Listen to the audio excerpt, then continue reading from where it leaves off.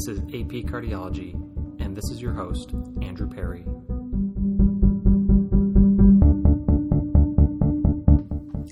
Hi everyone, it's Andrew. I recently just finished a rotation in the cardiac intensive care unit.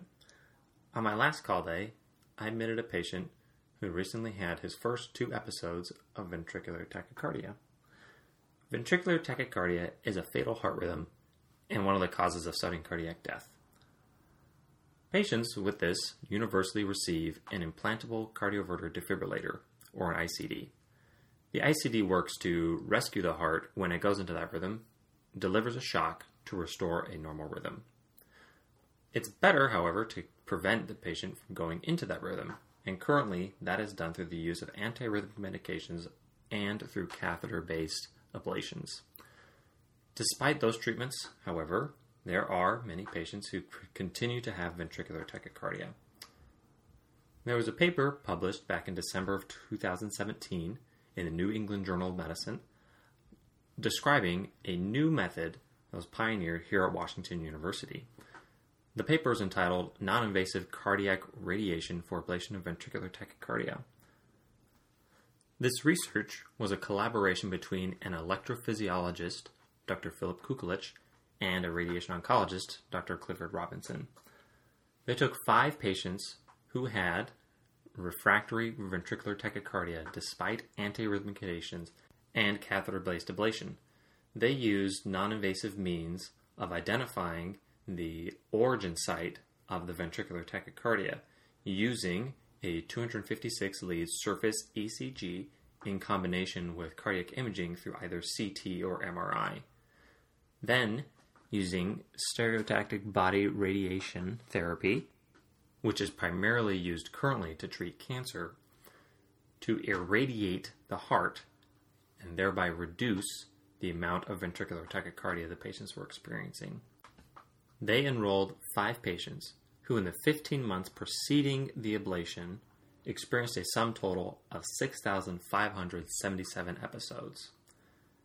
Immediately after the ablation in the following 6 weeks, they experienced a sum total of 680 episodes.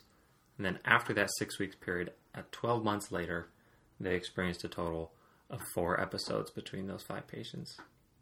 It is important to note that one of those patients died from a stroke a few weeks after the treatment. Dr. Kukulich was kind enough to sit down with me and spend some time going over a few of the questions that I had about this trial. Dr. Kukulich is a house staff favorite and an excellent clinician and educator of cardiology and electrophysiology. He received his medical degree from Vanderbilt, now was a resident and chief resident up at Northwestern University, until he came to Washington University for cardiology and electrophysiology, and he's been here since 2005. I really enjoyed my visit with him, and I learned a lot, and I hope you enjoy this episode. Thank you so much for meeting with me today, Dr. Kukulich. Can I have you just say your name and your title? Sure. I'm Philip Kukulich. I'm a cardiologist at Washington University. I'm an associate professor level. Specifically, I'm a heart rhythm doctor. Perfect. Great. And today I want to talk to you about a recent paper that you were the first author on in the New England Journal of Medicine about non-invasive radioablation for ventricular tachycardia. As I was looking at that paper, my first thought was, who came up with this idea? Where was the inception point for saying, we should give that a shot? I feel like it was a long time coming. If you take care of patients who have ventricular tachycardia, you know that we have a lot of needs. There's a lot of shortcomings to the treatments that we use. The things that we have in our armamentarium right now are medicines, antiarrhythmic drugs, or defibrillators, which are devices that go underneath the skin and can shock the heart and restore a normal heart rhythm. And we have catheter ablations, where we go inside the heart with catheters and we target the regions inside the heart that are causing the life-threatening bad heart rhythms, and then we try to destroy those. And that's it. That's the limit to what we really have in our armamentarium. And despite these advances in the various fields, we still don't win the race. We still don't We don't fix ventricular tachycardia well enough. When you look at it from a global scale, sudden cardiac arrest is still the number one reason that humans die. Ischemic heart disease and stroke are oftentimes put together and saying that those are the two things that are the number one causes of death or the leading causes of death. But of ischemic heart disease, sudden cardiac arrest is the most common. And of sudden cardiac arrest, ventricular arrhythmias are the way that people die. So there's a lot of an unmet need in this space. Now you ask, where does the inception come? Where do we get this idea of kind of treating it this way? It's interesting. I think the inception point is actually in a neurosurgeon's office. So I was collaborating with a neurosurgeon by the name of Al Kim, and I had asked Dr. Kim if he knew anybody on the radiation oncology side who would be crazy enough to think about ablating cardiac tissue, and he put me in touch with my partner and my friend, Clifford Robinson. So Cliff Robinson is the senior author on this New England Journal paper. He's my close collaborator, and the two of us have moved this forward in a very important way. But that's actually where the relationship came together. Now, sort of speaking broadly, Cliff treats cancers. He is the chief of the stereotactic radiation group here and a world-class investigator in his own right.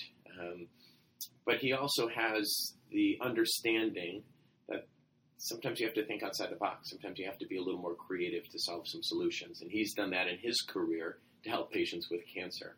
So when he and I sat down together and we met, it was difficult for us to get on the same page from a language standpoint. We were trying to understand what each other does. But ultimately, I think he had the courage to move forward with the idea of non-invasively ablating the heart. So really, this comes together in a very collaborative way, in a way that I think really highlights the power of a university setting like WashU. Okay. Very cool. That's, I'm always interested in how these ideas start and then how they come to play out. And so a lot from your connections that you've made here and relationships that you build. Then kind of going into bits of the paper, in the methods you're using a non-invasive way of mapping, of doing the electrical mapping for where VT comes from. And one of my questions is, how commonly is that done? Is that routinely done for other mapping procedures? Or is that also fairly novel in its approach as well? I think a fair summary of what we're doing right now is that we've developed a way to do a complex heart ablation entirely non-invasively and to do it in roughly 7 minutes. So we take a very complex sort of procedure that oftentimes takes hours and hours, and we're now doing it in minutes, and we're doing it in a non-invasive way. And one of the main enablers of that leap to making this a reality is in the non-invasive mapping. So the non-invasive mapping is called electrocardiographic imaging, or ECGI. Now, ECGI was invented, tested, developed, and really perfected by my research mentor, Yoram Rudy. So Dr. Rudy works on the Danforth campus. He was somebody who I met during my fellowship here at Washington University. Dr. Rudy has brought this technology forward. So electrocardiographic imaging, ECGI, has now been around in development for nearly 40 years. And the concept of using body surface potentials, the electrical information from the body surface, and marrying that with a patient-specific anatomic scan like a CT scan or an MRI to give you a beautiful 4-dimensional image of the heart. 3 dimensions plus the time, plus the information that you get from each heartbeat shown in an isochrone map. That's a time map. It's really a groundbreaking sort of research that Dr. Rudy has brought forward to the clinical space. We've been using this in development for some time now. It is now commercially available through a company called Cardio Insight. And CardioInsight has had a limited rollout of this ECGI technology for clinical use. So it is now FDA approved to help direct ablations. And we've been, in our study, we have still been using the ECGI technology, but moving forward, we're looking forward to working with CardioInsight in that group in an FDA approved sort of manner. But as for like routine, like clinical practice, are people still going down to the EP lab to have those invasive measurements rather than the ECGI? That's what it sounds like from you. It sounds like the ECGI is available, but limited in certain places. Well, that's a fair way to think about it.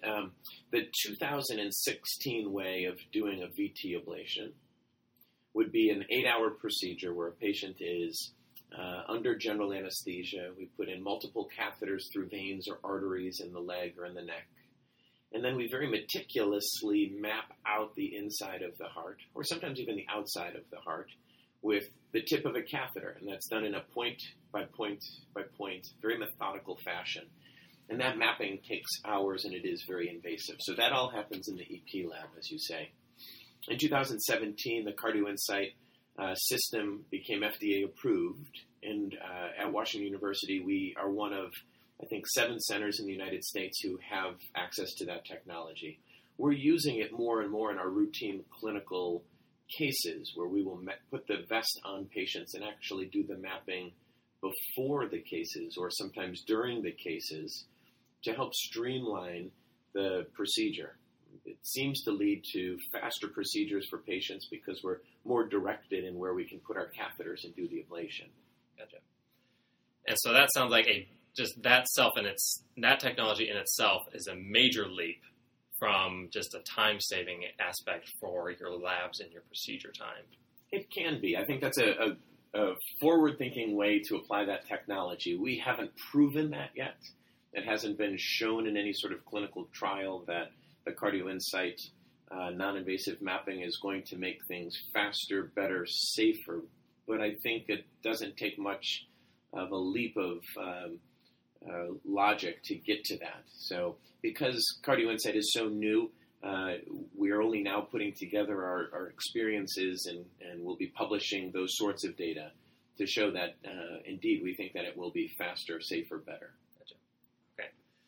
So now, at the risk of exposing my lack of knowledge, I'm going to prompt you into the next question by the goal for an ablation is to find the nidus or the starting point for this arrhythmia. And using this non-invasive technique and using MRI imaging, you can then pinpoint in a 3-dimensional space within the heart and the substrate where that likely point is. Now, and a lot of this focuses on the myocardial scar that you can get maybe in the area of like good examples like an old area for a heart attack, an old infarct being a scar, and finding where precisely in there it is. And so in your paper, you discuss about finding this quote-unquote like exit point for the arrhythmia. And part of my question is, how important is it to find this exit point rather than just like ablate the whole scar? And how precise does this exit point need to be? Excellent questions. And I will say that the field of cardiac electrophysiology is still trying to figure out all of those answers. Indeed, ventricular tachycardia, the life-threatening heart rhythm that we deal with, oftentimes can be due to scarring of the heart, that the electricity moves through the scar slowly, then exits out of the scar and wraps around to the backside of the scar and re-enters. And it's that sort of re-entry that is the most common sort of ventricular tachycardia that we deal with. We've learned a lot from putting catheters into the heart and analyzing what the electrical signal looks like in the scar, around the scar, in those zones where the electricity is moving slowly and when it is not. So we've learned a lot about the physiology of ventricular tachycardia by putting catheters into the heart. And it turns out that a lot of what we do also interfaces very nicely with the advances in cardiac imaging. So the MRI sequences, the high-resolution CT scan, adding the metabolism components of things like PET scans and nuclear studies, these are all coming together in clinical electrophysiology for us to understand the three-dimensional characteristics of the myocardium. And as we continue to learn from that, I think each one of those areas of cardiology continues to grow and continues to learn. So we continue to see now that electricity, the electrical exit sites that you had mentioned, the areas that the electricity exits the scar from, that could be on the inside component of the heart, the endocardium. It could be on the epicardial side of the heart, the outside component. It could be in the middle of the myocardium. We're learning more and more about that. And where it exits probably suggests where we should be putting our catheter to be thinking about ablating the heart. Now, if you are an outsider looking in, if you are somebody who were to assess the situation in clinical cardiac electrophysiology right now, I think a fresh set of eyes might look at this and say, well, why do you even need to put catheters into the heart? If your medical imaging is converging on the ability to tell you where those critical components of a scar are, and if you've learned a lot from catheters already and you think now you have a non-invasive way to image the electrical components of the heart, the last leap would be putting that all together and being able to predict, just based on looking at the scar characteristics and looking at the electrical properties of the heart, and putting that all together, predict where the trouble spots might be. Be able to predict who might be at risk for ventricular tachycardia, who has a scar that seems to feature the high chances of re-entry, and which scar is not going to feature high chances of re-entry. And then if you do have re-entry, can you tell where it's going to be coming from just based on the scar and electrical and metabolic characteristics? And I think the answer to that is yes, and we'll continue to get better on it. But then you take that leap forward and say, well, do you actually need to enter the body to get that information? And that's where the non-invasive ablation, I think, adds an extra leap forward. Okay, very cool. So there were 5 patients in this study, and I was impressed by the fact that 2 of them in the few months preceding the treatment had like thousands of episodes of ventricular tachycardia. So the other 3, they were having like in the tens, dozens sort of range. But a couple of these were having just like thousands of episodes, which is kind of unfathomable to me, knowing that it's like a fatal rhythm. So how are they even walking around if they're having 4,000 episodes in a couple month period? Yeah, I think the great news about what we're doing with defibrillators and saving lives is that they do work and that they do save lives. So patients who have scar in their heart or have cardiomyopathies and weak hearts will oftentimes be given a defibrillator to help protect them from sudden cardiac arrest. And the good news is those defibrillators do their job. They do their job one of 2 ways. They could either pace the heart a little bit faster than the ventricular tachycardia. That's called anti-tachycardia pacing, or ATP. Okay.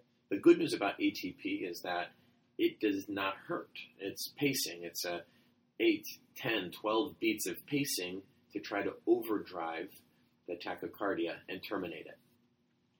If the anti-tachycardia pacing doesn't work, well, then it charges up and delivers a high-energy shock. And that jolt of electricity hurts. So the good news is they save lives, but the bad news is if you're getting shocked, it's painful. It's a poor quality of life. And getting shocked over and over is likely to be a sign of a very sick heart, and the end is near. So when we take care of patients who have ventricular tachycardia, some patients may have it very irregularly, maybe once a year, and we manage them with medicines, or we'll do a catheter ablations on those patients. The harder part is when patients have what's called VT storm, or electrical storm. They're going into their ventricular arrhythmias over and over and over. And that's what all of these 5 patients enrolled in this, or published about in the New England Journal, they were all patients who had electrical storm. They were all patients who had failed multiple antiarrhythmic medicines. Many of them had failed catheter ablations, and if they hadn't have failed catheter ablations, they were considered contraindicated for catheter ablations for one reason or another, usually due to heart valves, mechanical heart valves that might get in the way. So all 5 of these brave patients who said yes to be a part of this learning experience with a non-invasive ablation, they had very few or no other options. They had already tried all of the standard options. Many of them, or I should say several of them, were listed for heart transplants, but that was not readily available. And some of the patients were considered too sick or too old or too frail for even something like a heart transplant or a left ventricular assist device. So these patients were really at the end of their road. Yeah. And the results for them are impressive. You know, the number of episodes of VT afterwards dramatically drops off for them, even given, you know, as you might expect, having some irritation from the radiation. Even in that short-term follow-up, the amount really substantially decreases. So that's really exciting in itself. It is. I think it's also important for us to frame the results from in a way that is always patient-centered. And I say that because these were 5 patients who were actively dying. These were 5 patients who were having life-threatening arrhythmias over and over and over again. And many of them had very weak hearts along the way. One of those, and we need to approach any new idea, any new treatment in particular, with the possibility that we could be causing harm as well. And in fact, one of those 5 patients died about 3 weeks after treatment. And I think it's important to remember her and learn from her and talk about her too. So one of those 5 patients was, she was an elderly woman in her mid-80s, and she was very sick and offered hospice care for her recurrent ventricular tachycardias. In fact, she was one of those patients who had had thousands of anti-tachycardia pacing episodes in the days, weeks leading up to our treatment. Interestingly, she was a woman who was one of the first people to ever get a clot-busting medicine for a heart attack. We call them thrombolytics. She actually was one of, I think, the 3rd patient to ever receive thrombolytics for a heart attack. And that was a study that was done here roughly 30 or 40 years ago. So when we spoke with her about the idea of enrolling in a clinical trial, she kind of laughed and, looked us in the eye and said, look, I'm alive today because of the success of a clinical trial back in the 1980s. So we learned a lot from her, both while she was alive and when she died. She had had a stroke about 3 weeks after her treatment. And we were, and still remain, puzzled about it. And she was at high risk for a stroke. She had many risk factors. We used the CHA2DS2-VASc score. I think her CHA2DS2-VASc score was 7 out of 9. And she couldn't take any blood thinners because she'd had prior bleeding episodes. But she was kind enough to let us ultrasound her heart to look for clots or look for any damage in her heart. In fact, her heart function was stronger about 3 weeks after the procedure than it was before because she was having a lot less of the ventricular tachycardia. When she ultimately passed, she and her family were generous enough to make sure that we had the heart to learn from on an autopsy. So we learned a lot from being able to look at that heart and see. And it gave us, I think it strengthened our resolve because we didn't see anything that looked like acute injury in the heart from the radiation at the 3-week mark. So it gave us, I think, more confidence to move forward and learn from what she offered to us. Now, the other 4 people in that trial remain alive, and as you point out, have had dramatic reductions in their ventricular tachycardia, many of whom have been able to come off of antiarrhythmic medicines. Now, it is only 5 patients that we reported, of which only 4 have long-term outcomes. So I think we have to reserve some caution about the interpretation, but it did give us the energy and the motivation to move forward with those next formal studies. So we have, subsequent to the paper, we opened a phase 1, phase 2 prospective trial looking at safety and efficacy endpoints in very rigorous ways. And we're taking patients and we're looking at the defibrillator treatments in the 6 months before treatment and the 6 months after treatment. We're trying aggressively to get patients off antiarrhythmic medicines after treatments. We're looking at very closely at any safety signals that might be related to cardiac radiotherapy. So I'm proud to say that trial has enrolled amazingly well. We thought we would get roughly one patient every 2 months. Mm-hmm. We were getting 2 or 3 patients every month. And over the course of 14 months, we enrolled and treated all 19 patients that we needed. And just last month, we closed enrollment.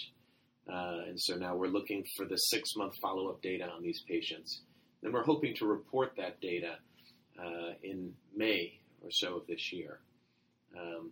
I think this is a very important step forward because it's really the first scientific study of this with rigorous endpoints, with additional imaging after the treatment to look to see what kind of effect we might have, both good and bad, from cardiac radiosurgery. We have serum biomarkers to look for mechanisms that might explain why somebody might stop having ventricular tachycardia. Very little is known about cardiac radiobiology. What are we really doing with the radiation on damaged tissue, damaged heart tissue? So we're hoping that the serial imaging, that the biomarkers, that serial electrocardiographic imaging, ECGI, might help us understand all of the different components that go into the antiarrhythmic effect of cardiac radiobiology. Wow, okay. I presume that was the ENCORE VT trial? That's correct. It's called ENCORE VT. It's the EP-guided non-invasive cardiac radiotherapy. All right. Very cool. To give a bit of the, a possible critics aspect to this approach would be also I think it was in 2016, the VANISH trial. So this was in treatment for ventricular tachycardia using escalation of antiarrhythmic medications versus catheter-directed ablation. And no mortality difference was seen between those two groups. So at least from my understanding, the proven mortality benefit in VT comes from an ICD. That's what's demonstrated at hard outpoints. So while we have encouraging results here, someone might say, why are we pursuing more of this, more ablation techniques when prior evidence hasn't demonstrated that?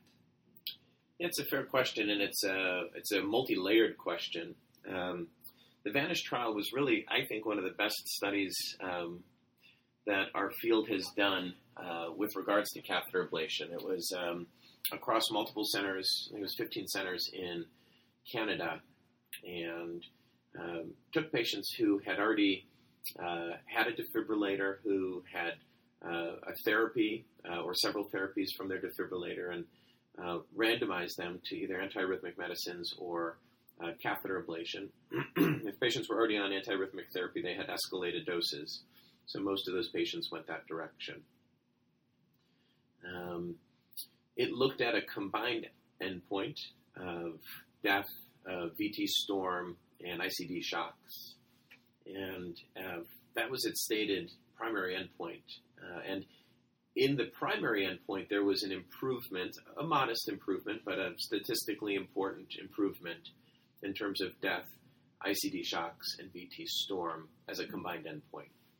When you broke that study down and looked at each of the individual endpoints, like mortality, like ICD shocks, or looking at VT storm, much of the result was shouldered on VT storm as opposed to death or just random ICD shocks.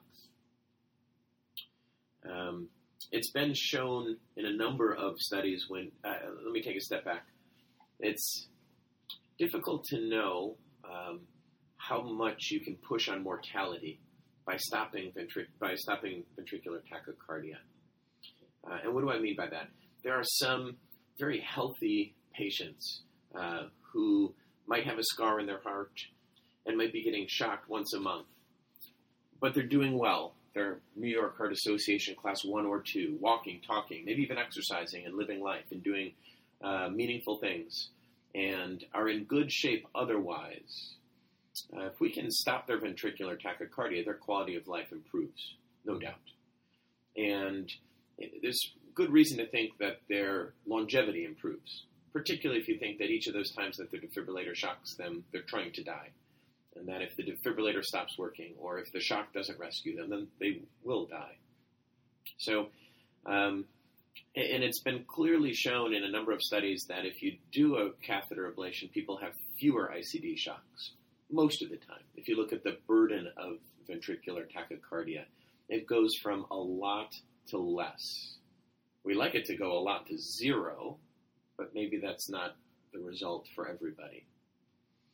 Now, conversely, to compare to that younger person who is otherwise healthy getting shocked, we see the other end of the spectrum. We see people who are older, frailer, have multiple comorbid conditions, maybe have very advanced cardiomyopathy, heart function that's very reduced, and they may be having ventricular tachycardia. Now, if we make their ventricular tachycardia go away, or if we don't, they may have the same limited longevity anyway. So it's difficult because you really have to choose your patients right if you're thinking about understanding and looking for mortality specifically. So in patients who have very advanced cardiomyopathy, the VT may just be a marker of something that is going on anyway, and that patients die of heart failure a month later, regardless of their arrhythmia, presence or absence. So I think it's a real challenge in our field right now to think about who are the patients that we can improve quality of life, who are the patients that we can make live longer. And I think those are really the two most important things that we ought to be thinking about. And that may mean that we have to be a little bit more aggressive about treating the patients who are on the front end of their disease, the healthier patients, and figuring out ways that we can get their VT to stop. And it may mean that we don't have any great options presently for patients who have very advanced cardiomyopathy, that we may go through extended efforts to try to get patients to not have ventricular tachycardia, but they're so late and so advanced in their disease, and it may not matter. Mm-hmm. So I think a lot of this falls on patient selection. Oh, and I think that's equally as important, the patient experience and their quality of life. I think often we focus in on that mortality as kind of your gold standard, if you will, for clinical benefit and efficacy, but truly a lot has to be said about what the patient's experiencing and the trauma that they get from their shocks and symptomatically feeling better as well. In the ENCORE VT, we agree, by the way, and in the ENCORE VT trial, quality of life metrics were taken before and serially through follow-up as well. Because I do think that that's underplayed and undervalued in the current literature. Okay. Well, I want to be respectful of your time. Thank you so much for meeting with me. There are just a couple of thoughts about what's up next for you in this area. Right. Thanks, Andrew. And thanks for your time. Thanks for making this happen. We await the ENCORE VT data because I think that's going to inform us where we go next. So in a more rigorous trial, is this indeed safe? And is this indeed antiarrhythmic? And if so, how? And if so, when? And that's going to inform our next set of trials. The next trial that we're building is going to be a multi-center. We want to see this scaled out to other centers and see that this could be a reproducible effect. And if indeed ENCORE VT shows us that it is safe to do, and that if we choose the right patients, that we can get their VT under control, then I think putting this forward in a randomized study is really the way that this goes. So we're looking forward and building the next set of trials that will be largely driven by the results of this ENCORE VT trial. From a technical standpoint, there's a number of things that we can do better. Thinking about motion management, how the heart moves, how we breathe, and are there ways that we can incorporate motion management to be even more precise about our delivery of ablative radio energy. We really feel strongly that we want to dig deeper into the biology and really understand what's going on with the radiation as it interfaces with diseased heart, because we're really focusing our radiation onto the diseased portions of the heart. And and how does that make it less likely to have VT? So there's a lot that we want to learn still, and a lot that we're going to be pursuing over the course of these next several months and years. That's very exciting. Cool. Thank you, Andrew. I appreciate your time. Yeah, no, thank you.